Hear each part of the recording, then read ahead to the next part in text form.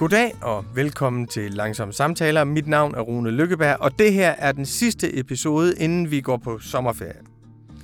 Jan-Werner Müller er en god ven af Dagbladet Information, en særdeles god ven af Informationsforlag, og en forfatter, hvis bøger vi er meget, meget glade for at have udgivet. Hans hovedværk og absolut vigtigste bog er Kampen om demokratiet, politiske idéer i det 20. århundredes Europa, som er en blotlægning af de konflikter, der opstod, da man i det 20. århundrede udviklede demokratiet, som vi kender det i dag. Det er en afdækning af, hvordan der i demokratiets navn opstod helt forskellige styreformer. Den ene kalder han for begrænset demokrati. Det er den, vi ser i USA og Tyskland og EU, hvor domstolen og juristerne har relativt meget magt over lovgivningsprocessen og det politiske arbejde. Den anden model kalder han for det parlamentariske demokrati. Det er den, vi har i Skandinavien og i Storbritannien, hvor parlamentarikerne har relativt meget magt, og juristerne har relativt lidt magt. Pointen i kampen om demokratiet er, at selve den konflikt mellem det, man kunne kalde det juridiske aristokrati og det politiske demokrati, driver vores institutioner fremad og er med til at forme dem. Og når det politiske aristokrati stivner i teknokrati, så får man populister som modstandere. Populister, der hævder, at demokratiet er blevet stjålet fra os. Vi fik lovet, at vi skulle være med til at bestemme. Nu føler vi os afmægtige. Vi føler os underkastet fremmede herrer, som vi ikke selv har valgt. Og nu kommer populisterne og vil tage det tilbage. Det bliver også udgangspunktet for Jan-Werner Müllers næste bog, som er den lille bog om populisme, hvis tese er, at populisterne reagerer på en oplevelse af underskud af demokrati i demokratiet. De hævder, at de taler på vegne af folket, og folket er altid bestemt ental. Folket har én stemme, og den går gennem populisterne. Og det kan være alle fra Hugo Chavez til Donald Trump, til Marine Le Pen, til Viktor Orbán. Deres præmis er, at de taler med folkets sande stemme, og dem, der er imod dem, er imod folket. Og det er ikke bare en systemkritik, slår Jan-Werner Müller fast. Det er også en måde at reagere på. Senest har han udgivet bogen Demokratiets styre, som er skrevet til krisefornemmelsen efter valget af Donald Trump og efter de forskellige politiske opbrud, vi har set rundt omkring i den vestlige verden. Hvor Jan-Werner Müllers grundpointe er, at demokratiet har altid været kendetegnet ved uvished og usikkerhed og åbenhed. En veksel mellem håbløshed og håb. Og det vi oplever i øjeblikket er ikke demokratiets undergang. Det er demokratiets eksperimenteren med sig selv. En læreproces, der kan drive os helt af helvede til, men som også kan drive os fremad. Jan-Werner Müller er det, som man roligt kan kalde for en ven af demokratiet. Han er meget optaget af truslerne mod demokratiet og de mørke kræfter rundt omkring, som vil undergrave det. Jeg er også selv en ven af demokratiet, vil jeg sige, ligesom vi vel alle sammen er det, men jeg er det i langt mindre grad af de institutioner, som vi har i dag. Jeg holder meget af det demokratiske princip, som er, du skal ikke finde dig i, at nogen bestemmer over dig imod dit samtykke. Og konsekvensen af det princip, jeg vil ikke have, at der er nogen, der bestemmer over mig, som jeg ikke anerkender, den er, at vi må kunne finde ud af en måde at reagere på i fællesskab. Fra det jeg vil ikke bestemmes over, skal der opstå et stærkt vi. For mig er det demokratiske princip. Og derfor er der for mig at se altid et underskud af demokrati i institutionerne. Jeg er mere på princippets side, end jeg er på institutionernes side. Jeg ser institutionerne som de foreløbige realiseringer af princippet. Jan-Werner Müller derimod ser det sådan, at institutionerne skal udvikles indefra, og dem, der er imod institutionerne i dag, i meget høj grad er en fare for vores demokrati. Jeg havde fornøjelsen her i sommer af at tale en hel aften, eller i hvert fald 1,5 time med Jan-Werner Müller til et arrangement i Det Kongelige Bibliotek i Diamanten foran et stort publikum. Og jeg stiller ham i starten af samtalen spørgsmålet om, hvordan han vil sige til alle de unge mennesker, der siger, at demokratiet har jo givet os klimakrisen. Demokratiet så til, mens klimaforandringer eskalerede, og vi ikke gjorde noget. Hvordan kan man hylde institutioner, hvordan kan man forsvare institutioner, som har været ansvarlige for dette kolossale svigt? Han svarer først én ting i starten af samtalen, nemlig at der ikke findes bedre styreformer. Der er ikke nogen andre styreformer, der rigtig har leveret på den grønne omstilling, eller som har gjort det bedre. Men det er for Jan-Werner Müller et utilfredsstillende svar, og det kan jeg se på ham under hele samtalen. Og til allersidst, der vender han faktisk tilbage og leverer et langt bedre svar om, hvad der faktisk er den virkelige forhåbning for de unge, og hvad det er for en moralsk revolution, der skal til for at forny vores demokrati. Så i den samtale, der følger, starter vi med et forsvar for institutionerne, så eksperimenterer vi med dem, og så til sidst kommer der en moralsk udfordring. God fornøjelse.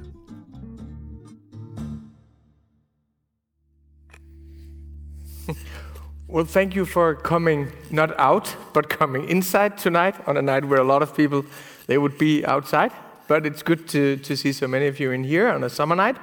And thank you so much for coming here again. You've been part, Jan, of our common reflections about democracy for almost a decade now. I know contesting democracy was earlier than that, but for the last 10 years you've been very important for our discussions about democracy, our understandings of the contradictions of democracy, and in particular, of course, also the analysis of populism. And I was wondering the other day that I never asked you, how did you originally come to work with the democracy? How did you come to take such an interest in this? I don't know, we should call it a virtue or an institution or a way of life. First of all, thank you for having me back. It's always an honor and a pleasure to be here. And also thanks to the audience. This feels like cruel and unusual punishment on a night like this. How did I get interested in this? So I first wrote a more historical book about democracy, for which I basically sort of prepared the ground from the mid to late 90s onwards, partly because at that time I had the sense that sometimes the most recent history is the most difficult to understand and the easiest to forget. And I felt that already at the end of the 20th century, we were getting lots of not very plausible stories about what had really happened with democracy in the 20th century.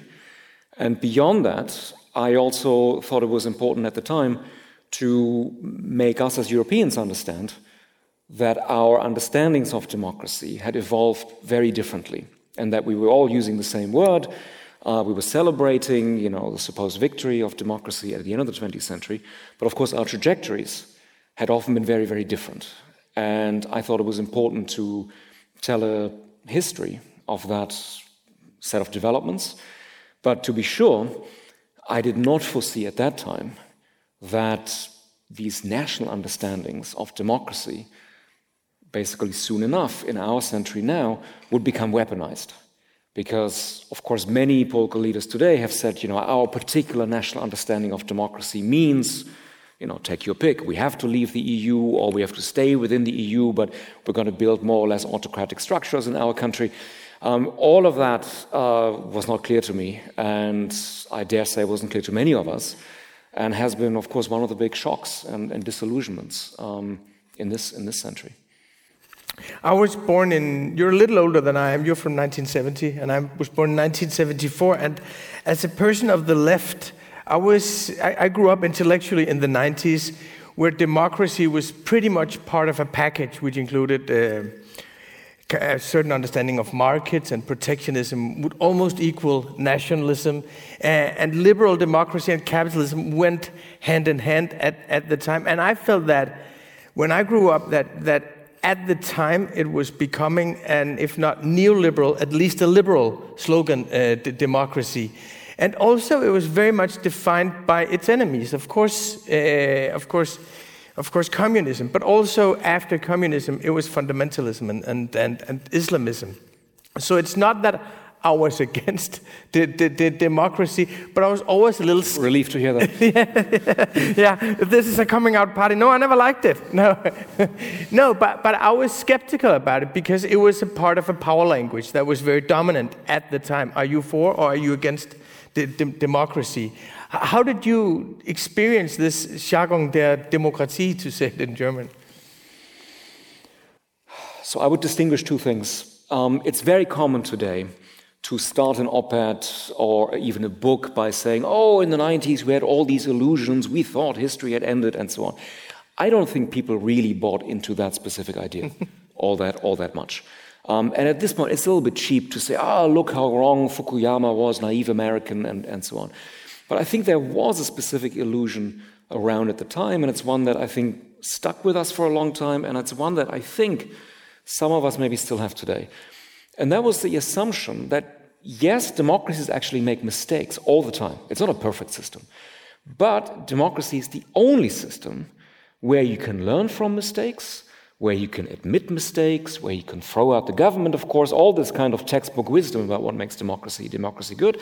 And conversely, the assumption was all the autocrats are going to end like the Soviet Union in 1991 because they don't understand their own societies, they can't learn from their mistakes, of course they can't admit any mistakes to begin with, and I think this had a long-term legacy of underestimating aspiring and then practicing autocrats in our century. That there was still deep down, I think, a sort of assumption that this is going to solve itself. They're going to all fail in power. And I think you heard echoes of this very strongly last year, when after this initial shock, a lot of observers said, look, Putin doesn't even understand, what's really going on in his own army. He's really cut off from what is happening in I was tempted to say the Soviet Union, but no, Russia, of course, because the same sort of arguments came back. I'm not saying they're all wrong. I'm not saying we should kind of go to the other extreme and now start assuming that all autocrats are invincible and they've perfected some new kind of knowledge about how to govern and so on. But this sort of assumption that, if you want to use very highfalutin language, that democracies have a sort of inbuilt epistemic advantage. I think that was very strong, and I dare say that still floats around as a kind of idea. It definitely does, and I think we also see that autocrats, they're very good at learning from each other. It's almost like there's an international of right-wing autocrats. They're learning from each other and kind of gathering a pool of knowledge of practices. Do you agree with that? I think you're absolutely right.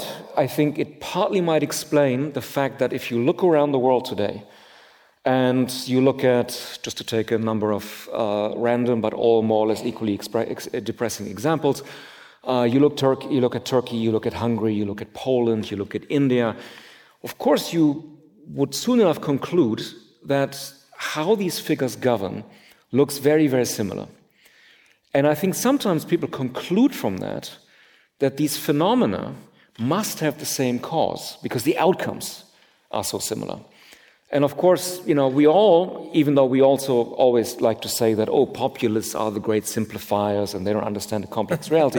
But, hey, if somebody comes along and gives us, the root cause of right-wing populism around the globe, ideally in 140 characters or maximum 280 characters, and tells us, it's all the economy, or it's all immigration, and so on, we would love that, because we also love simple explanations if they sound plausible. But I think the fact that they look similar has much more to do with what you just mentioned, that they learn from each other, that they can basically copy certain practices.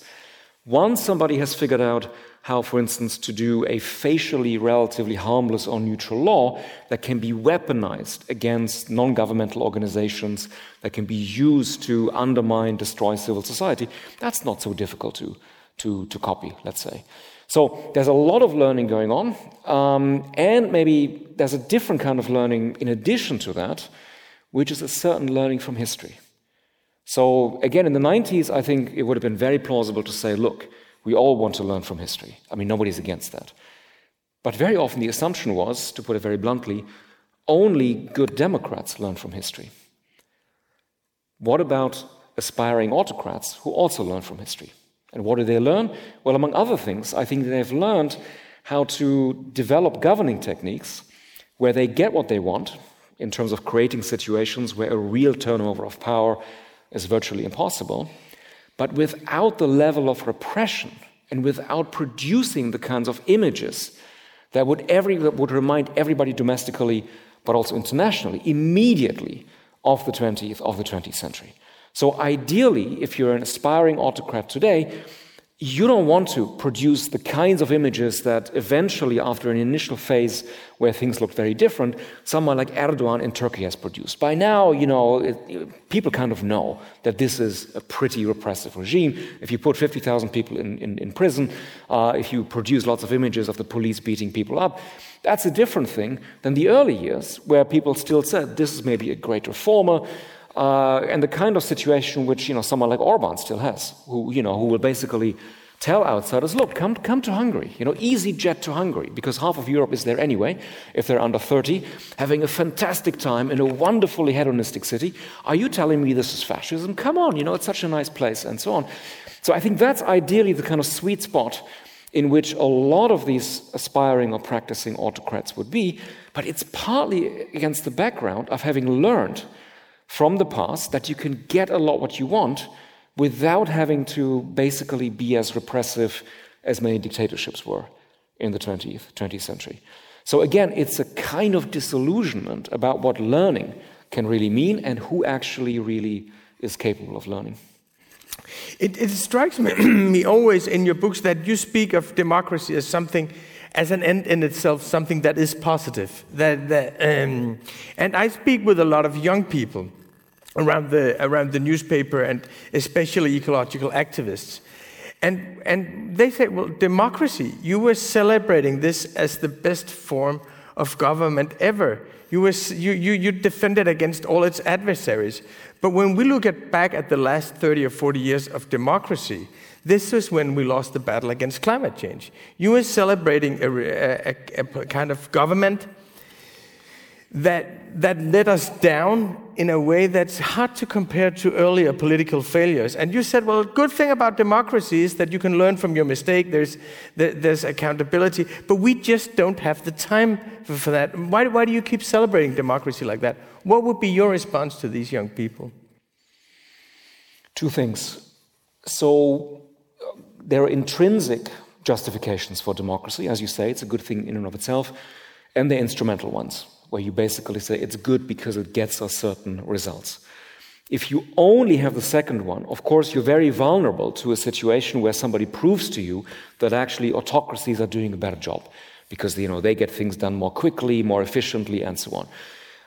Empirically, this view, I think, is clearly false. There's no evidence that autocracies can deal with climate or many other challenges in a better way.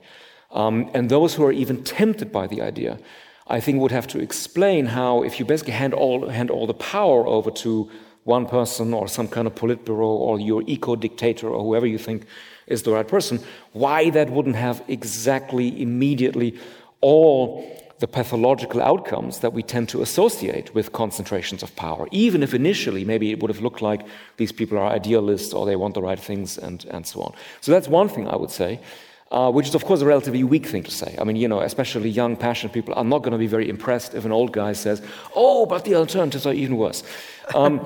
So what about the intrinsic part? I think that remains important to stress, that obviously our democracies are far, far, far from perfect. But they remain the only systems where you can say people are meant to be free and equal and relate to each other as free and equal people, which means they should be able to see each other in the eye. There are no sort of inbuilt hierarchies. There is no kind of scraping in front of the powerful. We all know that, of course, in our day-to-day lives, there's plenty of scraping in front of the powerful. This is not, society-wide the reality. But the promise is there.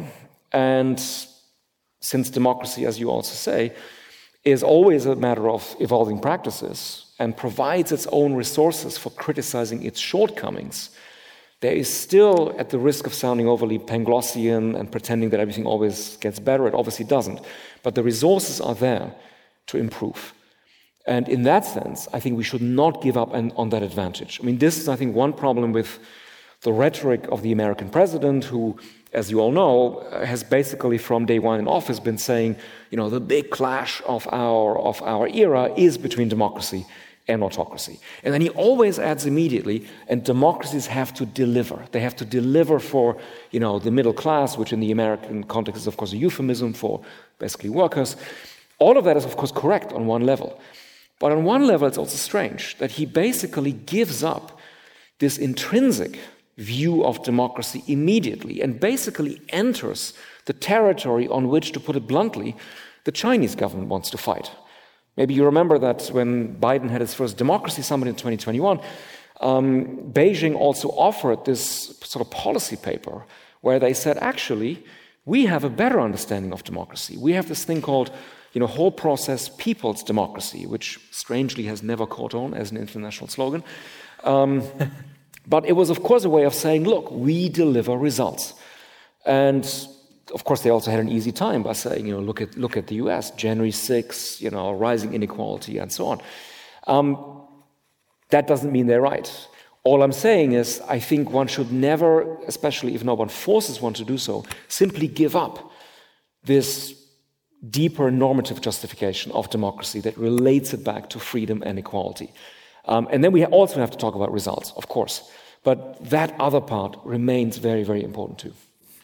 It was in the 90s, and I think it was, of course, also like that during the Cold War, that you would define democracy through its opposites, that we are not what they are. This is a place where you can vote, where you can walk for free, and we're not putting high fences around our countries. They are the big prisons. We are freedom. But I felt in the 90s that there was a celebration of democracy as the opposite of autocracy that kind of prevented a generation of thinkers and politicians from exploring democracy as a kind of experiment and developing new techniques of governing together. That we're kind of I definitely agree with you with the democracy as a principle, as a process, and as a way of living together. And I would always tell the young people, well, you like feminism, you like anti-racist movements, you like critical movements. They only have a place in democracy. They're appealing to, but I felt that there was a lack of experimentation within democracy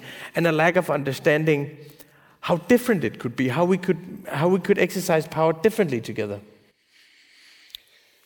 I think it's true that back then, and in many instances since, democracies have defaulted into something that one may as well call technocracy of sorts.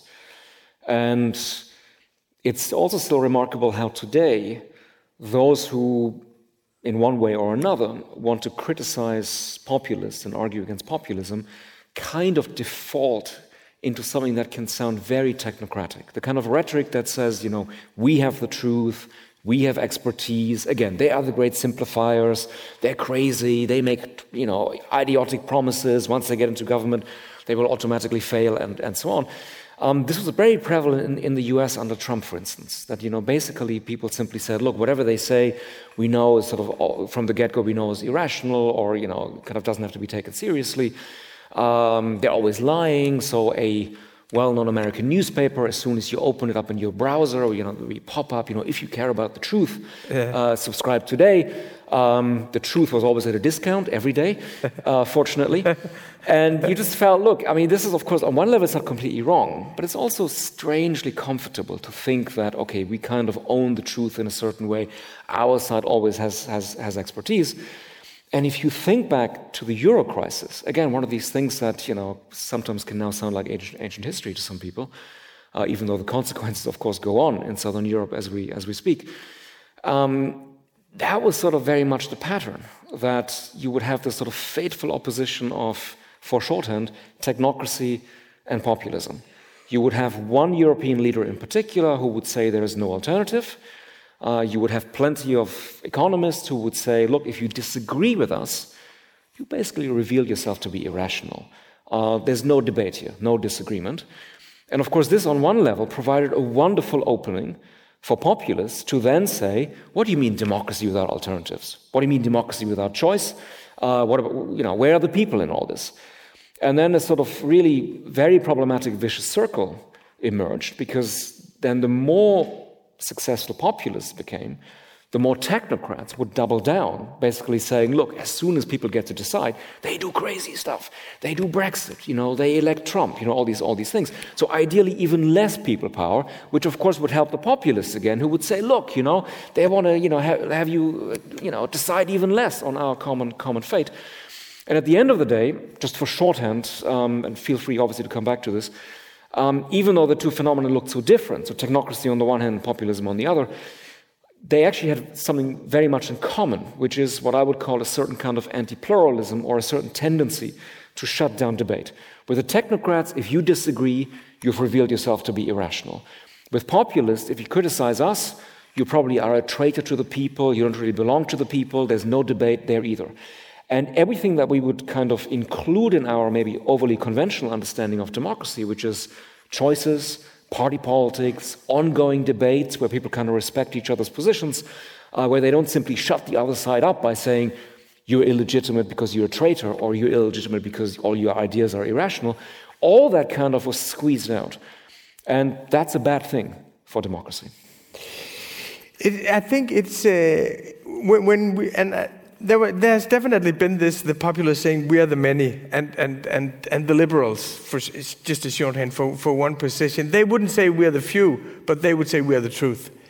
So you have this dialectic, and I was wondering, when you look at it like this, would you then say that the battle against, or the struggle with, or the conflict with populism, is that a conflict within democracy? Is that a position within democracy, or is that a position outside of democracy? Is it in the realm of Islamism, fundamentalism, communism, fascism earlier, or is it a political party? So forgive me for being slightly pedantic. I think Please. One first has to kind of clarify what one means by populism. My understanding, for better or for worse, is that this is a matter of actors who in one form or another claim that they and only they represent what they very often call the real people, in quotation marks, or also the silent majority, in quotation marks, with the, well, on the one hand, obvious consequence, that they will then simply say that all other contenders for power are fundamentally illegitimate, which means it's never just about a disagreement in matters of policy or even in matters of value, because that's completely normal in a democracy, maybe ideally even productive. No, for populists, it's always a matter of basically right away saying their opponents are all bad characters, they're all corrupt. So if you think back to, I think one of the last times we were in this room together, the election campaign in the United States in 2016, Trump was, of course, an extreme, but he was not truly an exception. What he said about his main opponent is something that I think all populists are going to say in one form or another. Crooked, well, you remember that phrase. So that's one thing. And the other thing that is maybe less obvious, but even more dangerous in my view, is that populists are going to suggest that all those who do not fit or disagree with their, in a sense, symbolic construction of who the real people are supposed to be, that with all those citizens, you can basically put into question whether they truly belong to the people at all. So on both levels, you get exclusions, you get, again, a certain kind of anti-pluralism. Now that, on one level, is anti-democratic. So in that sense, to finally answer your question, yes. It is something that is not part of the normal democratic game. Having said that, I think it's wrong, though, to then simply say, okay, and the obvious conclusion is we should basically keep them out of the game entirely, in the way that some countries would say, of course we keep fascists out of the game entirely. I mean, if you look just a bit south of here, a country like Germany does have explicit laws and provisions to basically ban parties which are identified as, more or less fascist. I don't think that should happen with populists. For one thing, it's a mistake to basically default into a kind of total refusal of engaging with them. Why? Because if, for instance, in a parliament you say, look, we're not even talking to you, whenever you pose a question or want to have a debate, we're all kind of, blocking it completely. What you end up doing is you basically, on one level, deny representation to all the people who voted for this party. And not everybody who votes for a populist party is a populist themselves. People vote for all kinds of different reasons. And, maybe a slightly cliched example, but let's imagine somebody who votes for Marine Le Pen and says, look, all the stuff that she says, that sounds so exclusionary, it's not really my thing. But, her ideas about how to revive industry in the north of France, I'm fully on board with that. And what she says about peasants, I'm on board with that. A bit cliched, forgive me. So that person is entitled to a debate about industry in France.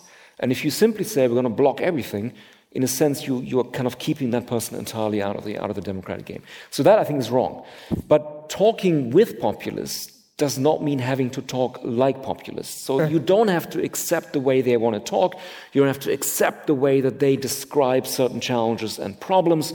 You don't have to kind of, copy their framing. This is, of course, the thing that so many actors in Europe have done. This sort of going from one extreme to the other, initially saying, no, they're the dirty children, they should be kept out entirely. And then one day they say, oh, actually, no, they're completely right about describing all the problems. Yes, immigrants are the problem, etc. And I think that's a fateful mistake.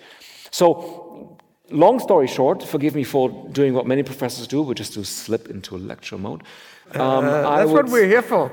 Well, I'm not sure that, I would say that, yes, it's not politics, it's not democratic politics as usual. And I think it's important to understand that. And it's important to understand that democracy has to be pluralistic, and that this kind of inbuilt anti-pluralism of populism means there is a danger. And these are not actors like other actors in a democracy.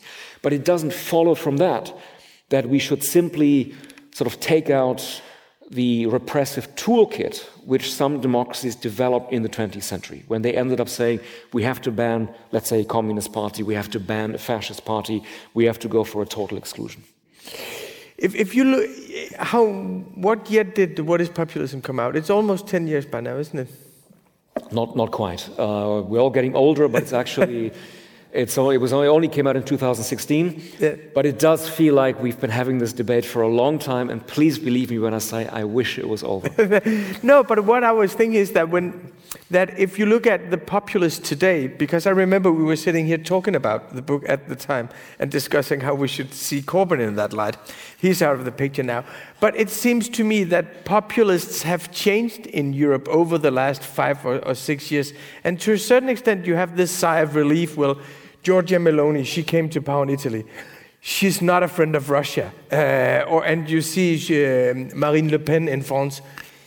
Luckily, she's more democratically minded, more pluralistically minded than her father, Jean-Marie Le Pen, when he won in 2002 or came to the final round. So they are getting closer to power, and they are getting closer to the political consensus. And there's a kind of double reaction. On the one hand, there's a sigh of relief that they are actually being influenced by the other political parties and by political consensus. But there's also a very slow shock evolving inside of me, which is they're very close to power now. It was in 2001, the French election? It was 2001 with Jacques Chirac versus Le Pen. 2002, but... 2002, yeah, and in 2027, we'll have the next. And it's not unlikely that Marine Le Pen will win that election. She could be the next president. How do you see this mainstreaming of the far right in Europe? Yeah, it's very interesting what you say, because read a little bit more negatively, one could say this says more about us and the lowering of our expectations. So to say that, oh, this is great, she's not an outright Holocaust denier. Oof, what a sigh of relief, fantastic. Meloni does not immediately, mobilize troops for Putin. Oh, what a relief. I think this says more about, in a sense, how our expectations have evolved over time. And I wouldn't necessarily say that these actors have been influenced by other parties. I would say other parties have been influenced by them. Because if you look around Europe today, and you kind of hinted at this at the end of the question, I think a very strong trend, and many of my colleagues I think would agree with this, is indeed the mainstreaming of the far right. That in a certain way, what used to be considered so-called mainstream, center-right, conservative actors either are willing to do coalitions, or they are copying the rhetoric of the far right. Think back to last year.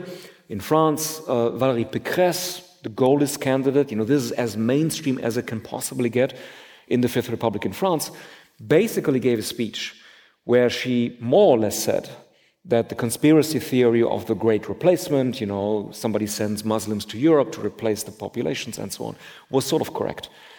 And then there was an outcry, and she kind of tried to walk it back the next day. But this would have been unthinkable for a long time.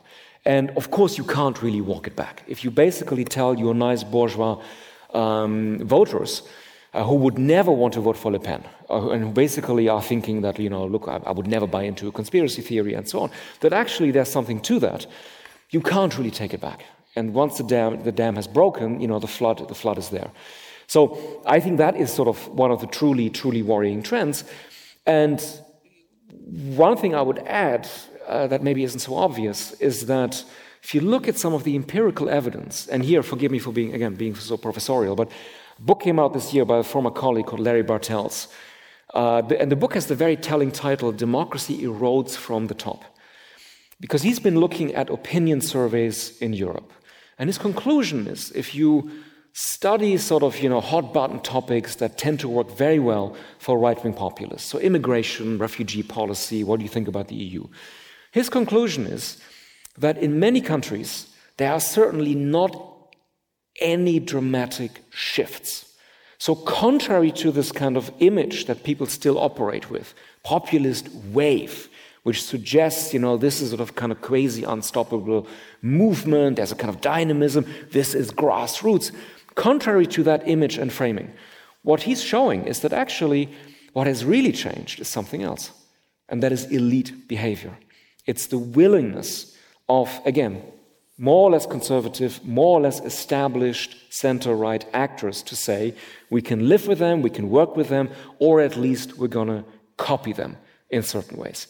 And interestingly, if I may add, even if you look at the countries where nowadays people tend to say, but look, aren't, for instance, populations in Hungary and Poland really illiberal in terms of, they don't want refugees, they really have a totally different approach, which, by the way, often for Western Europeans is very convenient, because then, the next thing is to say, but, we don't like what Orban and Kaczynski are doing, but, these Eastern Europeans didn't have enough time to really understand democracy, and plus they never had multiculturalism anyway, never mind the Habsburg Empire, and, it's just different, and so on. We don't have to worry all that much. Contrary to these sorts of cliches, what Bartels also shows is that, yes, you can find these attitudes today, but they are not the cause of the Orban and Kaczynski governments. They are the effect. If you basically subject your citizens day in and day out to put it bluntly, a certain kind of propaganda, and you empower, like Orban has been by now, for 13 years continuously, and you control more or less all the media, then yes, it's going to have an effect in public opinion. But this sort of idea that, no, this really came from the grassroots and people wanted all this and so on, empirically is just wrong. And in that sense, it makes it all the more worrying in a certain sense. At the same time, you might say, well, it's maybe not such bad news, because maybe some of us, maybe some of you in this room actually have access to some of these elite actors, and on occasion might signal to them, I'm watching you and I don't like some of the stuff that you're doing. One last footnote, if I may. Sure. Because we've been talking so much about contrast of the 20th century, which is always helpful, always important. But it's also always important not to kind of too easily maybe reach for sort of cartoonish images. I myself sort of earlier on said, okay, 20th century, very repressive dictatorships, very brutal. No doubt true. But think back to last year when we were talking a lot about 100 years since the March on Rome. And we sometimes forget that, yes, of course, there was a March on Rome, but Mussolini did not march on Rome. Mussolini arrived very comfortably by sleeper car from Milan, because what literally would have been called liberal elites in those days had basically invited him in and had said, look, it's such a mess in terms of different governments here, why don't you give it a try? And they actually governed very happily with him for the first 2 or 3 years or so. So this kind of, if I may put it very bluntly, betrayal by certain elites is not completely new as a phenomenon.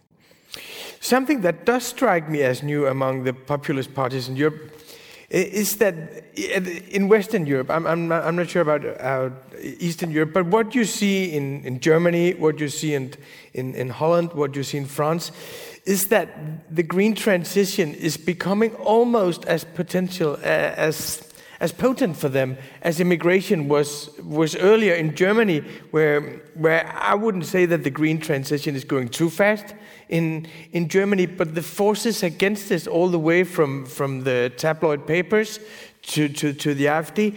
In Holland, the biggest party, and there were local elections where the biggest party in all 12 regions of the country was an climate party, and I think they're so good at picking up on this issue from animal welfare to climate. And my fear at the moment is that this will stall the green transition in Europe. I mean, Robert Habeck, who was here half a year ago, is one of the best climate politicians that we have in Europe, grew out of grassroots, very, very thoughtful guy, has political experience. How do you see this anti-climate potential for the populists? So very good, which is just an extremely difficult question. I'm reluctant. I mean, you'll be shocked to hear this. I'm not an expert on 183 countries, no. So I'm slightly reluctant to say yes. And the so-and-so party in this country, I'm going to explain everything to you. But I think there are sort of, in a sense, what makes it more difficult is that right-wing populist parties can react in various different ways. And I think we're probably in a phase where they are trying out different strategies, how to make this topic work for them. Some are trying a strategy where they basically don't have to deny everything, but they're simply going to say, and look, what is going to be the result? The result is going to be that all the people from the south are going to try to come here. And that's all the more reason for us to close our borders, basically be extremely repressive in defending our nation states in a certain way. A second strategy, and it's one that someone like Habeck is very much exposed to, is the old populist strategy of saying, look, these arrogant elites who are kind of telling you what to do and how to live, and who are always lecturing you like this. That's not new. It's maybe interesting in this context to also, again, footnote if I may, to point out that, of course, not all elites are the same. When people say, populists are against elites, it's always worth pedantically adding that elite is not a homogeneous phenomenon. So think back, at the risk of post-traumatic stress disorder, think back to when Trump presented his cabinet. And people very quickly said, look, combined worth of $4.3 billion, if I remember the figure correctly. These guys are like the people? Really? This is sort of, the pitchfork rebellion? But interestingly, all these people were pretty much figures who had sort of supposedly made their own money. None of them were professionals in the sense of lawyers, doctors. I mean, Ben Carson is a doctor, but very special case, if I may say so. And of course, no professors, okay? So it was professionals who basically claim authority on the basis of education and special training, and who then lecture people on how to live, who are the target for populists. Rich people don't necessarily have to be the target. It's okay, especially if you can tell a nice story about, I've made my money, you can make your money, and so on. But it fits into this tendency now to basically say, the Greens, they're so repressive, they're constantly prohibiting things, they're constantly lecturing you from this high, kind of moral position, etc. And I think that has unfortunately worked very well as well.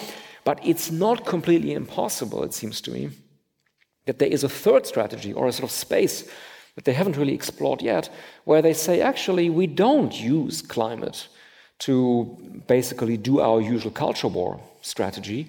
We're actually going to go with it and maybe come to conclusions which are quite authoritarian in certain ways. But as long as we're going to be in power, and as long as we can use that for our legitimation in certain ways, that is maybe not a bad thing. And in a certain way, that's what I would be most worried about. Because all the other ones, we kind of have a sense of how they work, which doesn't mean we always know how to push back. But that's sort of the more or less tried or tested way of doing populism. If they could somehow adopt it and make it work for them in certain ways, that would be much more dangerous. And they could find some kind of inspiration for that out east. This is kind of, this is saying, well, this is a growth model. This is something that will make a new industry, and this is, to a certain extent, what China is doing. But also, if you think back to the 20th century, there were plenty of right-wing, far-right, in fact, fascist actors who, in some sense, could be said to have had a sort of body of quasi-ecological thought. Yeah. And, whose slogan was certainly not, we're going to exploit nature to the hilt, we're going to destroy everything, but who then tied that in quotation marks, ecological agenda to purification of the people, to projects of internal colonization, but in line with basically ecological imperatives, external colonization as well, of course. I'm just saying, I think there are precedents for what the right can also do with these topics, and it would be dangerous if one simply said, oh, that could never be revived or that could never happen.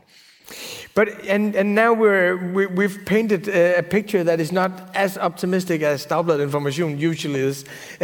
So we're in a kind of dark place. The wrong guy. No, but actually looking at Democracy Rules, this book, this is not a pessimistic book. This is to a certain extent a challenge of what we could call an intellectually lazy kind of pessimism that's out there. This notion that democratic recession is something that's taken place and democracy is in a crisis. Tell us about the premise for this view that is opening the book. So the distinction I tried to put in place was, on the one hand, you can be an optimist or a pessimist, but that's not quite the same as being hopeful. It's basically a riff on what Martin Luther King famously said, that optimism, pessimism is a kind of judgment of probabilities. What do I think is going to happen? Well, again, shocking news, I don't know what's going to happen. And I'm not in the business of predictions, especially not about the future. But hope is a matter of saying, in principle, it's possible, as opposed to a situation where you say, look, you can't even see a possible way out. It's really impossible. In which case you might say, well, it's another way of saying probability is zero, because you can't see any exits from a certain problem in the present. And what the book was trying to do, for better or for worse, was to say that, yes, there are many, many, many reasons to be very worried today, but some of the paths forward are visible, and one can figure out what they might be and what it might take to kind of take these paths, and what we have to think about, maybe renovating certain institutions, how we should basically remind ourselves of the fact that, and this really is a difference with certain decades in the 20th century, people have not given up on democracy as an idea. In this context, it does matter that even Beijing wants to be claiming the word democracy. It does matter that, if you go to today's, right-wing authoritarian populists in power, they of course will say, we're actually the better Democrats, because unlike the liberals, we really sort of listen to, all the usual propaganda you will hear. And that still matters, that, people have not officially given up on this. And if you had sort of talked to people in the early 30s, of course, many people would have said officially, for the record, no, it's bad. System doesn't work. We also don't really believe in these values. So that is a different scenario than if we were in a world where people really had said, let's abolish all parliaments, that doesn't work. Let's restrict the right to vote again. Things one could imagine, but which fortunately we're not hearing today. And another thing that I really liked about the book is that there is this notion of polarization, which is like polarization is bad, and we must engage in some sort of national healing. It's almost a communitarian kind of kitsch that we should embrace one another and we should agree on everything. And you say, polarization is not in itself bad. You cannot have democracy without conflict. Can you elaborate on that point? So again, I would insist pedantically on a certain distinction. So polarization is a very specific thing. And you might say if you have situations of genuine polarization, that can be an alarm signal. If you basically have two parts of the population which become internally very homogeneous, we don't really see ways of resolving conflicts without one side feeling that they can't afford to lose in the game. And again, as the past couple of years have really taught us the hard way, we always have to think about what losers in a democracy do and how they think about their position and their long-term prospects and so on. It's kind of generally underestimated phenomenon. What should losers in a democracy think? And we've seen what some losers have done. On January 6, 2021, on January 8th, 2023 in Brasilia. But if you basically have a highly polarized situation where losers feel, so much is at stake in these elections, we're such a divided country, our side is in existential danger, which is basically the kind of situation that populists want to create in order to get re-elected, that is dangerous. I wouldn't deny that. But I would distinguish between polarization and conflict. And what is fateful, and it's especially bad in the US, but I think it's also true in Germany, for instance, is that you have this sort of indeed very kitschy communitarian talk along the lines of why can't we all get along? We should be more civil again, and ideally democracy should be about consensus. First of all, if you think back in history, nobody who would have been around in, let's say, the 60s in Germany and had listened to what Christian Democrats said about Willy Brandt would have said, "Oh, this is such a wonderfully civilized place." No, it was really tough in the way that people talked about each other, but that was not the end of democracy. The difference is really between a situation where we have very tough conflicts and very tough disagreements, but we don't deny the standing of the participants in these disagreements. And if you think back, that's more or less what I was trying to say about what populists are doing. They're basically saying, no, you're corrupt, you're crooked, you don't really have standing in our debates, or in a certain way, you don't really belong at all. Again, forgive me for bringing this up again and again, you can see how traumatized I am. Think back to all the instances when Trump was criticized. Any quote-unquote normal politician in government would have said, look, I'm elected. These are the policies. These are the justification. And in a couple of years, you have a chance to elect somebody else. Okay, maybe Trump would not have said that. But that was, in a sense, the normal defense of, what you want to do. So often, Trump would simply react to criticism by saying, if you criticize me, you are un-American. Now, that's not a way in which you can do democratic conflict, because there's nothing to talk about. If the other side doesn't really belong, has no legitimacy, what's the point of having any kind of conflict?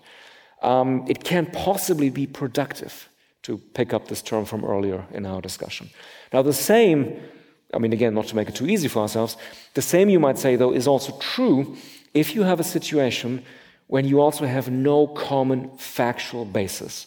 So, if we go back to climate, and I'm telling you that, look, the whole thing has been engineered by the Chinese to destroy our industry and so on, I dare say we're also not going to have a productive conflict. And that's, of course, I don't need to lecture you about this as a distinguished journalist. That, of course, is a much harder challenge because, there's such a gray area in terms of, are we really talking about similar facts or not? Obviously, that is not easy, but these are the conditions for saying, yes, we can have, even very tough conflicts where we even might call each other names to some degree. That's okay. But we don't deny the legitimacy of the other side, and we don't just make up stuff in order for our side to win. We have some sort of understanding that we're talking about the same issues. We have some kind of understanding of what the basic facts in play might be. And then, arguably, it also becomes easier for losers in a conflict to say, okay, we're going to get another chance. And then, maybe the outcome is going to be different. Looking at, I remember just before the pandemic that, when the pandemic hit, we were thinking, well, this is reality. Now the facts will be convincing by themselves. Now Donald Trump will have to surrender to facts, and his followers will have to surrender to facts. And in Europe, I was actually surprised to see that the pandemic did not mean a big uprising for the populists here. There were radical protests, but they were marginalized. You didn't see big leaps in the polls for populist parties in Europe, and I had the feeling at the time that actually we were able to establish some kind of common factual ground. And that wasn't, I don't think that was because or in spite of the media. I think that news and knowledge of the pandemic traveled all over the world. So you could see even in Brazil, where the president was denying it, you would see people demanding it. It was kind of all over the world. People knew what the pandemic was about, what to do to avoid spreading it. What's the lesson to be learned from the pandemic when it came to... I was surprised to the extent that we, the global we, succeeded in establishing common factual ground here. I'm glad you asked that because this gives me a chance to unpack my 3-hour lecture about the right lessons from the pandemic that we didn't learn. So just briefly about Trump and Bolsonaro, or TB for shorthand. Of course, it was very tempting at the time to say, look, this proves what so many people have been saying about populism. The great simplifiers, the people who can't deal with complex challenges, look how they failed in government, and thank God they were voted out when people had a chance. Very comforting story, one that many liberals, in the really widest sense of that term, not the specific Danish sense or French sense or anything like that, like to tell themselves. The other story, actually, they like to tell themselves is that, even if you don't believe the story about the great simplifiers, if populists are against elites by definition, if that's all there is to it, once they're elected and part of a government, by definition, they have to stop being populist, because then they have become the governing elite. So problem solves itself, either because populists in government can't really be populists, or if it's true that they're always the great simplifiers who don't understand complex challenges, they will fail the way that Trump and Bolsonaro failed. Conclusion is the same. The problem will solve itself. And at first sight, Trump and Bolsonaro kind of fit this image in certain ways. But I think it's a mistake to conclude that therefore these sort of stories or these sort of diagnoses are correct.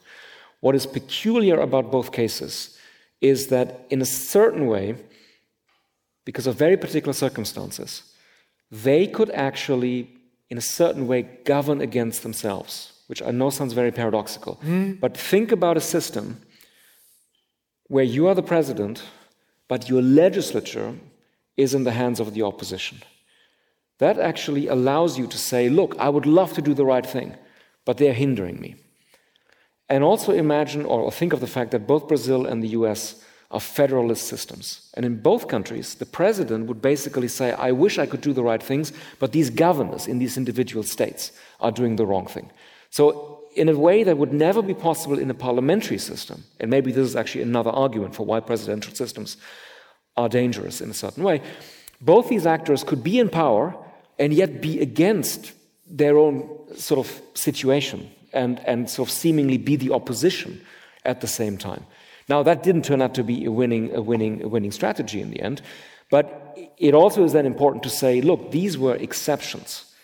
And what was also exceptional was that, with all due respect, neither Trump or Bolsonaro had a great deal of experience with government, with governance, with how to run a complex administrative state.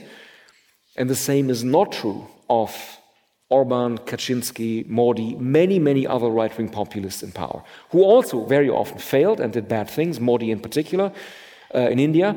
But it wasn't as crazy as none of them said, oh, you just have to, basically inject disinfectant and that will do the trick.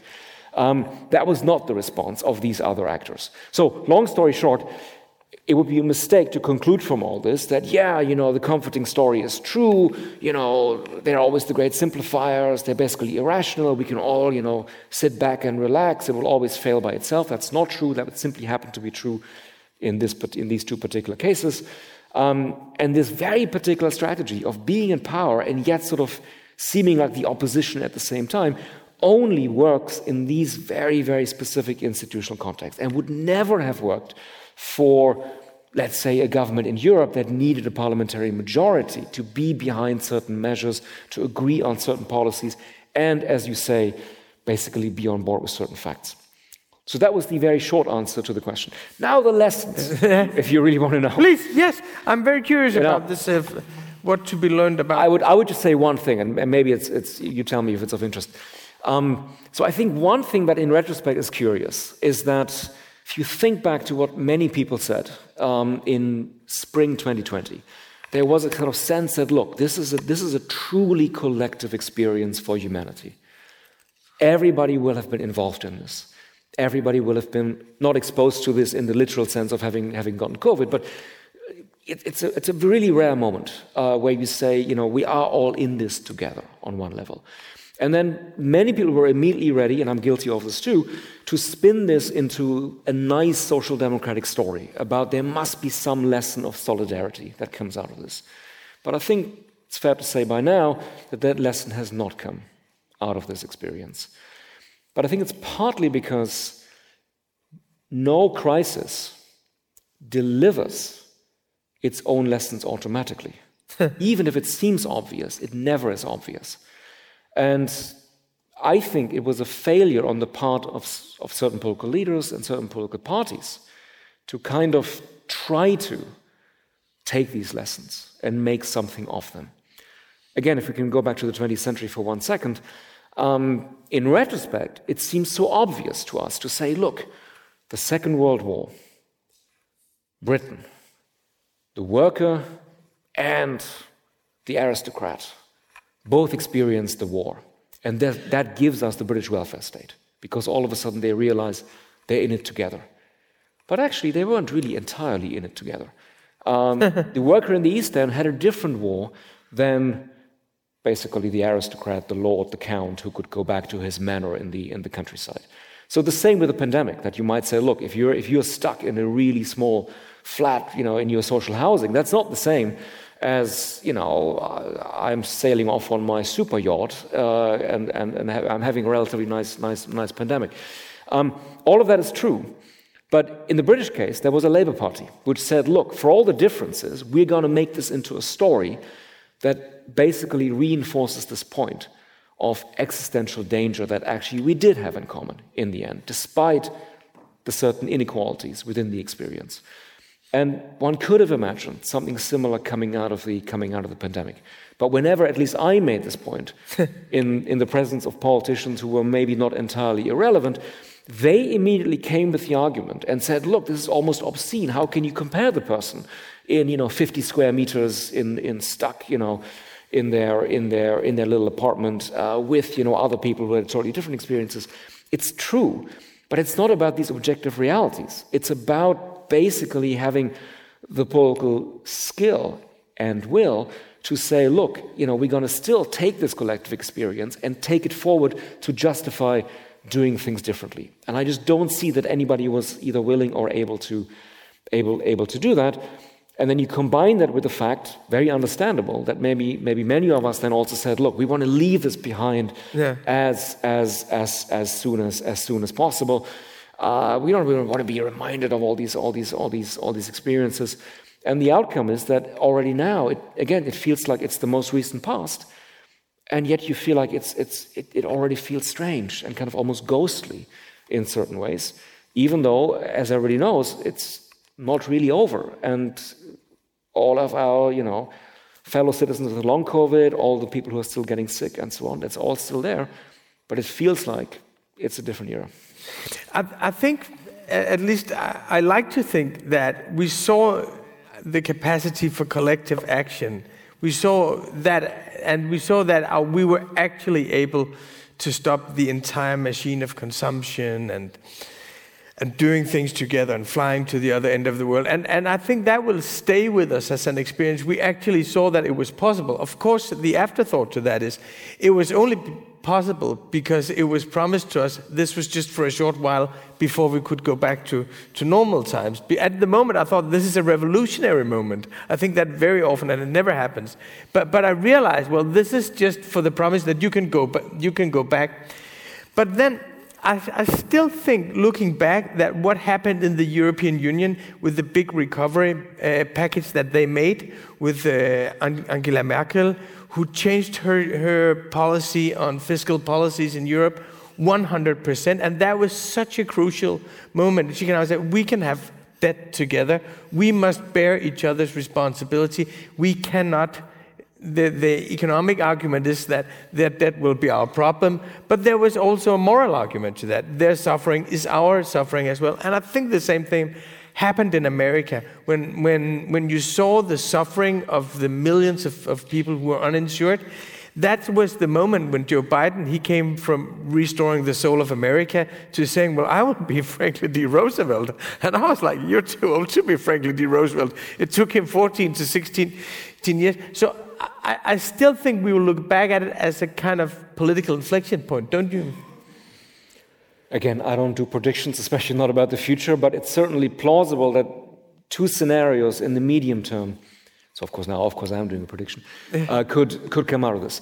So one is a more negative scenario, because if you think back to the financial crisis, there was also this assumption that, okay, the lessons are obvious. More regulation, this really can't go on like this. But maybe, again, a certain complacency among social democratic actors who thought, the lessons of the crisis narrate and offer themselves. But they never do. You need actors to be in there and basically fashion the lessons. And in the US context, even though initially there was a sense that, okay, this is going to be good for the left, the opposite was the case. The people who really knew how to use this crisis and to tell a story around it happened to be the Tea Party. And the Tea Party, eventually leads also to, guess who, Trump. So it was the sense that, initially, okay, this is going to be obvious, things have to be different. But in the end, they weren't that different. And what's more, there was, I think, on the part of many people, a sense, look, they always told us that certain things aren't possible. The money isn't there to do this. The money isn't there to do that.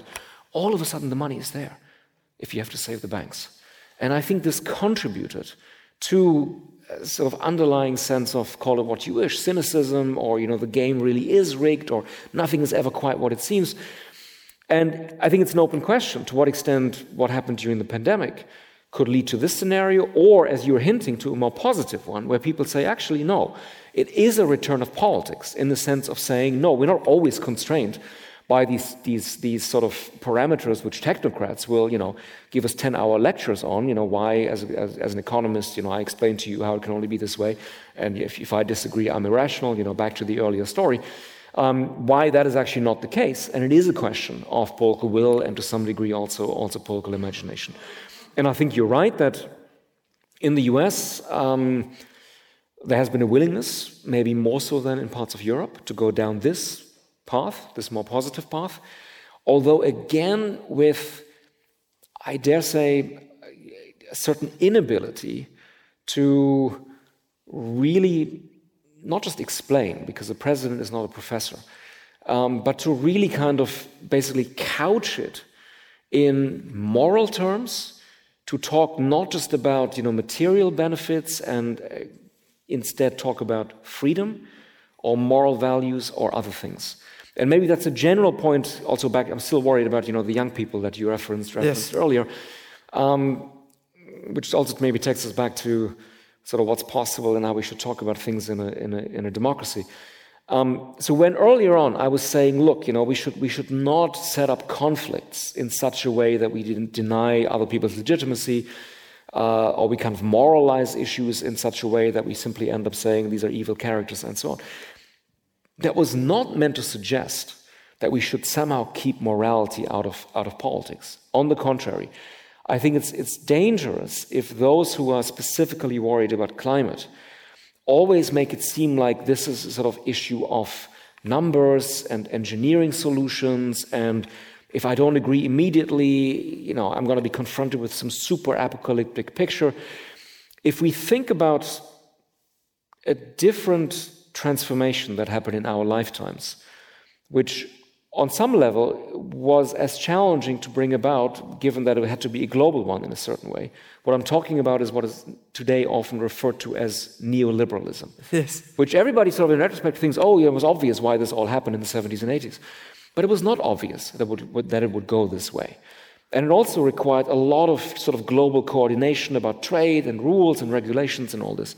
And it was an enormous ideological project in a certain way. And many people would have, who may have been sympathetic to it, may have said, look, this is really hard to bring about. But it was brought about. But it was brought about precisely because it was not simply justified in material terms. Remember Mrs. Thatcher saying that the economy is the means. The goal is to change the soul, which doesn't sound very Thatcherite. But there was a reason why she said that. Because she said we have to offer people a positive moral vision of being free, of being responsible for their own families, all this sort of much more moral talk that made this an attractive vision. And my sense is that, very often our climate discussions neglect that part. And, true revolutions are moral revolutions. And unless you basically convince people that they should see themselves in a different light and become different moral agents, it's very difficult, maybe impossible. But I feel, and it really means I feel, I have no empirical evidence. It's almost Trump-like, right? So I feel it's different. I feel that crime is up. So, take it for what it is. that maybe some of that is underway, and that other things which would have been really hard to imagine, what happened to smoking, what is right now happening to what we eat, kind of is all about seeing yourself as a different moral person. And that would be my little message, if I may, to your young colleagues who you interact with, that you say, look, and all of that is possible in a democracy, because that's the space you have to offer people a different moral vision of themselves in a certain way, without being coercive, without delegitimating anything if they want to still act differently and so on. But that's sort of what is peculiar and good about our system. That is a beautiful way of looking at it. I think there is another potential with climate policies, which is very difficult as well, is that growing up in the 80s and the 90s, there was this worldview of democracies against autocracies. And it was an absolute worldview. It was a worldview of absolute opposites. And it was a moral worldview in a sense that's not very good for us today. Because in order to really combat climate change together, we must be able to deal with China. We must be able to deal with India. We must be able to deal with Brazil. We must be able to sit down with political leaders that we really don't like, and that there's so much against them. And for every leader, we can say something that to you and me is also absolutely unacceptable. The work camps in the Xinjiang provinces in China. We can think of a lot of things that Modi is doing. But I think climate change does have that potential, that we share the same planet, we have our disagreements, and we can meet together on that. Is that too much of a hippie note? This is becoming awfully like a therapy session for middle-aged men. Yes. For me in the 80s, yes, well, for you in the 90s, what is your biggest trauma? So on one level, of course, you're right. But the worry is that we can tell very similar stories about many other political situations. And it simply doesn't mean that anything follows automatically. Again, the pandemic is a good example where, we seem to all be in the same boat, but did that really change fundamental inequalities? Well, as we know now, it made them worse in certain ways. And given that there's always a way for people to ask questions about, yes, it's a question of who's going to bear more of the costs, and of course people want to bear less of the costs. I don't think it's a kind of, I'm using the word again, but now in a different sense, it's not a kind of trump that you can play internationally in any shape or form. What I would insist on, though, is that in those contexts where there might be a little bit of leeway, now also in a obviously new geopolitical situation, where everybody is competing to be, let's say, for instance, India's best friend, because it's become such a crucial country in terms of our, evolving conflict with China in particular, is again not to make these sort of preemptive concessions and not to kind of obey in advance. And everybody who now goes to Delhi doesn't even think anymore about possibly saying something about the Muslim minority and how Modi is basically now feeling no constraints anymore as far as putting the leader of the opposition, I mean, not he personally, but basically having a situation where the leader of the opposition is thrown out of parliament. It opened up space, just like during the Cold War, for national leaders who everybody is competing for to get away with things that they shouldn't be getting away with. I know this can sound very moralistic, I know it's not easy, but so often people don't even try anymore and don't even sort of dare to say anything. And in retrospect, that turns out not to be a great idea. So I think, especially given that, as said earlier as well, how a lot of these actors want to be seen as good Democrats. Modi all the time now says India is the mother of democracy. Of course, it's the largest democracy in the world, and so on. It's a mistake if the German Chancellor goes there, others go there, and don't even make any noises about what happens inside the country. End of sermon for the day. Yes, but that is a very, that I think it's very difficult to find out what's actually the lesson of the last 30 years. Because on the one hand, we have, at least in Denmark, felt that we had the right to moralize all over the world. And if we had the ambassador from Uganda, we should definitely tell how they should treat homosexuals as the first and the last thing. So just measuring this moral distance. So we could say we have been moralizing and not with a lot of success. On the other hand, you could also say that we've been allowing everything. We've been dealing with China. We've been making ourselves depending on China. We've been making ourselves depending on Russia. And we had this very, very nice fiction that if we only had a lot of trade with them, they would become politically like us. And what happened was that we actually became accessible to their political pressure. So we gave away political sovereignty, and what we gained was cheap energy, cheap production. We moved away some of the emissions from our own country. So it's very difficult for me to see what's actually the lesson, because you could say we've been too moralizing. You can also say we've been too little. I think as a diagnosis that's correct. At the same time, it doesn't follow that we should stop saying things. There aren't many good examples of situations where, yes, people really pushed for human rights, let's say, to pick up your example, and then 20 years later, they really, really came to regret it. Whereas there are many examples where, in retrospect, one says, okay, I understand all the realpolitik reasons why one didn't push too much here and there, but it always came back to haunt us. It's very cheap now to kind of criticize Angela Merkel left, right, and center in retrospect, but since you mentioned her,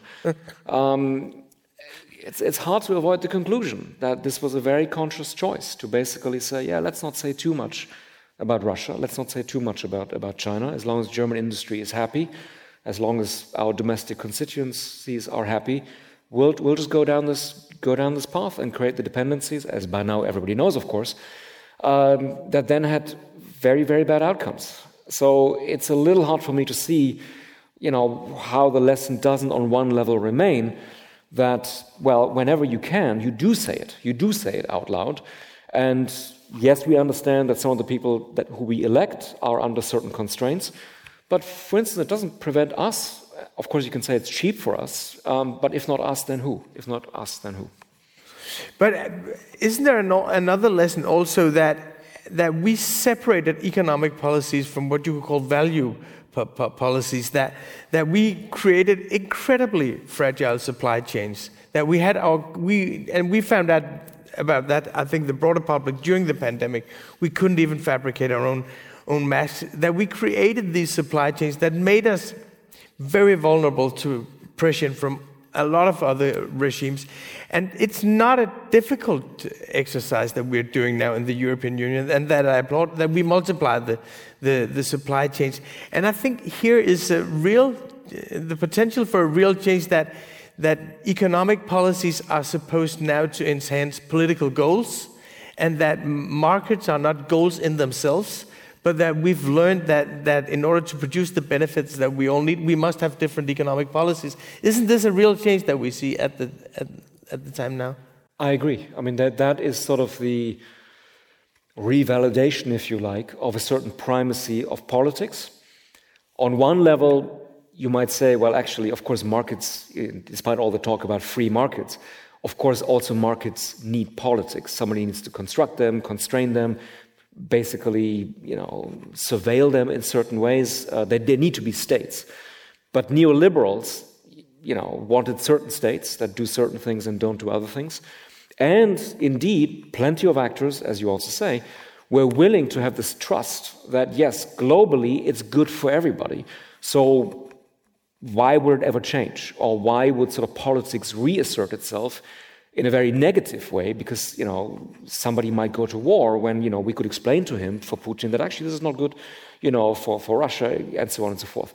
Again, forgive me one more time, if you go back to the 20th century, of course, it's a lesson we could have learned a long time ago, that, again, all these things that appear to be automatic, trade makes for peace, or even earlier in the 19th century, railway travel makes for peace, because, hey, once people go to other countries and they learn how nice everybody is and that they're just like us, no war is ever possible again.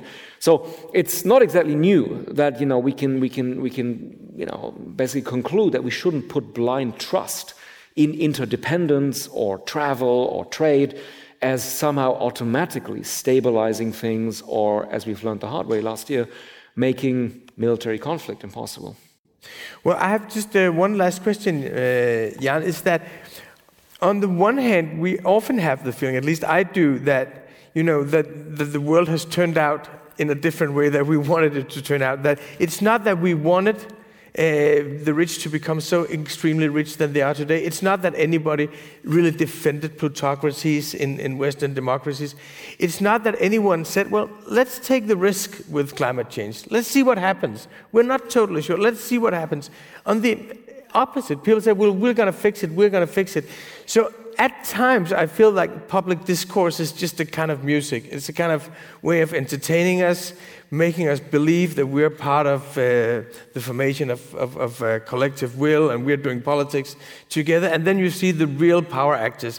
They're in a totally different realm. At times, we feel like we're just playing chess next to the battlefield, pretending that it's important for the battlefield, but actually it isn't. But then on the other hand, you see people like Thomas Piketty, how their ideas have really changed policies. You see Shoshana Zuboff, her concept of surveillance capitalism. You see a professor like Barry Lynn in America, whose thoughts on supply chains have been brought to the Biden administration. On the other hand, I feel like this is kind of an intellectual golden age. How do you see the power of ideas today? We have 5 hours left. Yes. So, as long as there have been intellectuals, there have been laments about the end of intellectuals.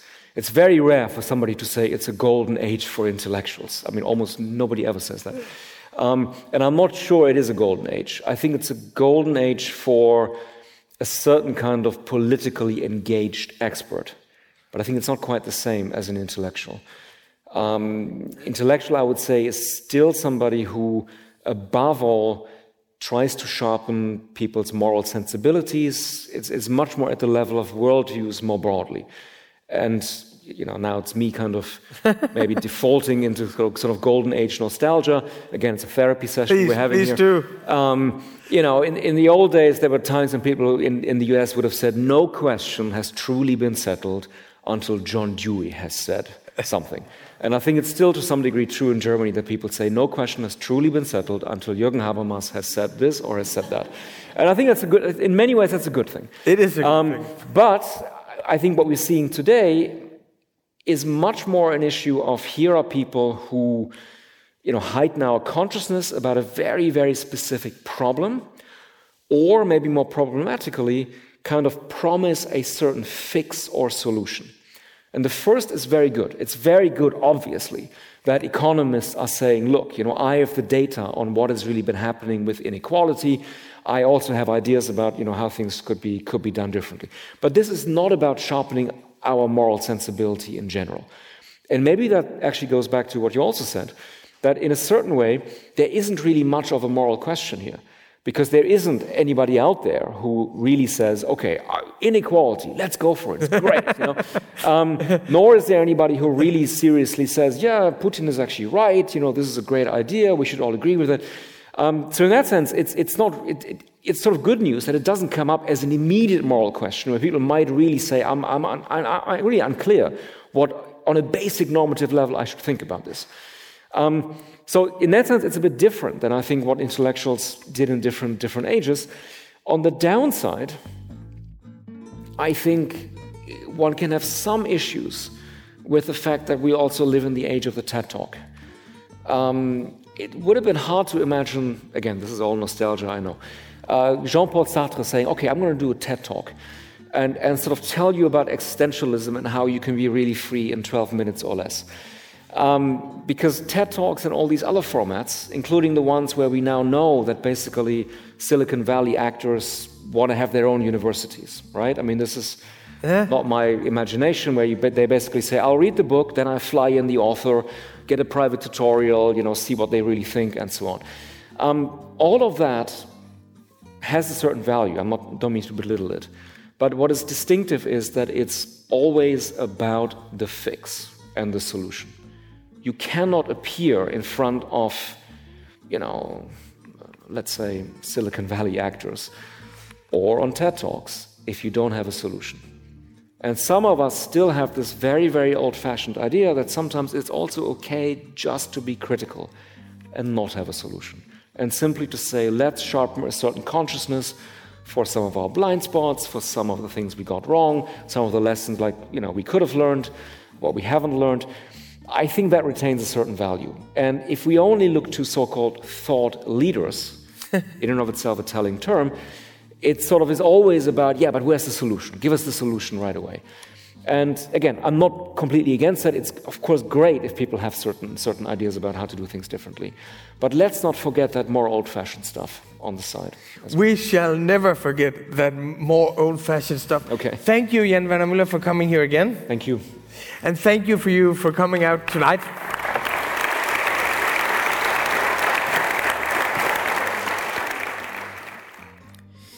Det her var så min samtale med Jan-Werner Müller. De 3 bøger, vi refererer til, er Kampen om demokratiet, Populisme, Demokratiets styre. De er alle 3 udkommet på Informationsforlag. Og hvis man går ind på butik.information.dk, så kan man købe bøgerne derinde. Og man kan faktisk, hvis man køber dem der som abonnent, få sig en ikke ubetragtelig rabat. Det her var som sagt den sidste langsomme samtale for denne vinter- og forårssæson. Vi vender tilbage i august med en samtale med den helt fantastiske israelske tænker Eva Illus, der kombinerer studiet af vores følelsesliv med studiet af kapitalismen. Det kan man kun glæde sig til. Den her samtale var som de seneste produceret og redigeret af vores gode ven, kammerat og hjælper, Mads Adam Wehner. Mit navn er Rune Lykkeberg. Jeg ønsker jer alle sammen en rigtig god sommer.